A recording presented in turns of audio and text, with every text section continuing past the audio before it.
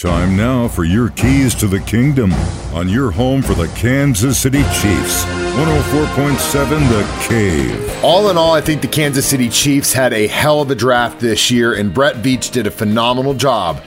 Of course, time will tell, but I think we got some steals later on in the draft. In round 3, we picked up Wisconsin linebacker Leo Chenal. This is what he had to say.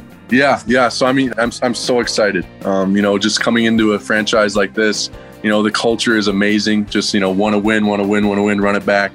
I'm just excited to learn more. I'm kind of new to learn about the team, obviously, and I'm just so excited to learn everything I can about the city, the whole organization, the history, the culture. So I'm definitely new and so eager to learn and so excited. I think people who watch my game know.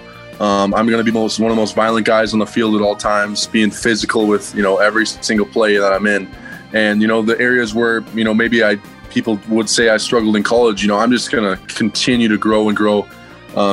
Freshman year going into college, I was struggled with a lot of the things that you see as my strengths are right now. So I'm going to just continue to grow and adapt and do whatever I can to be the best I can for this defense.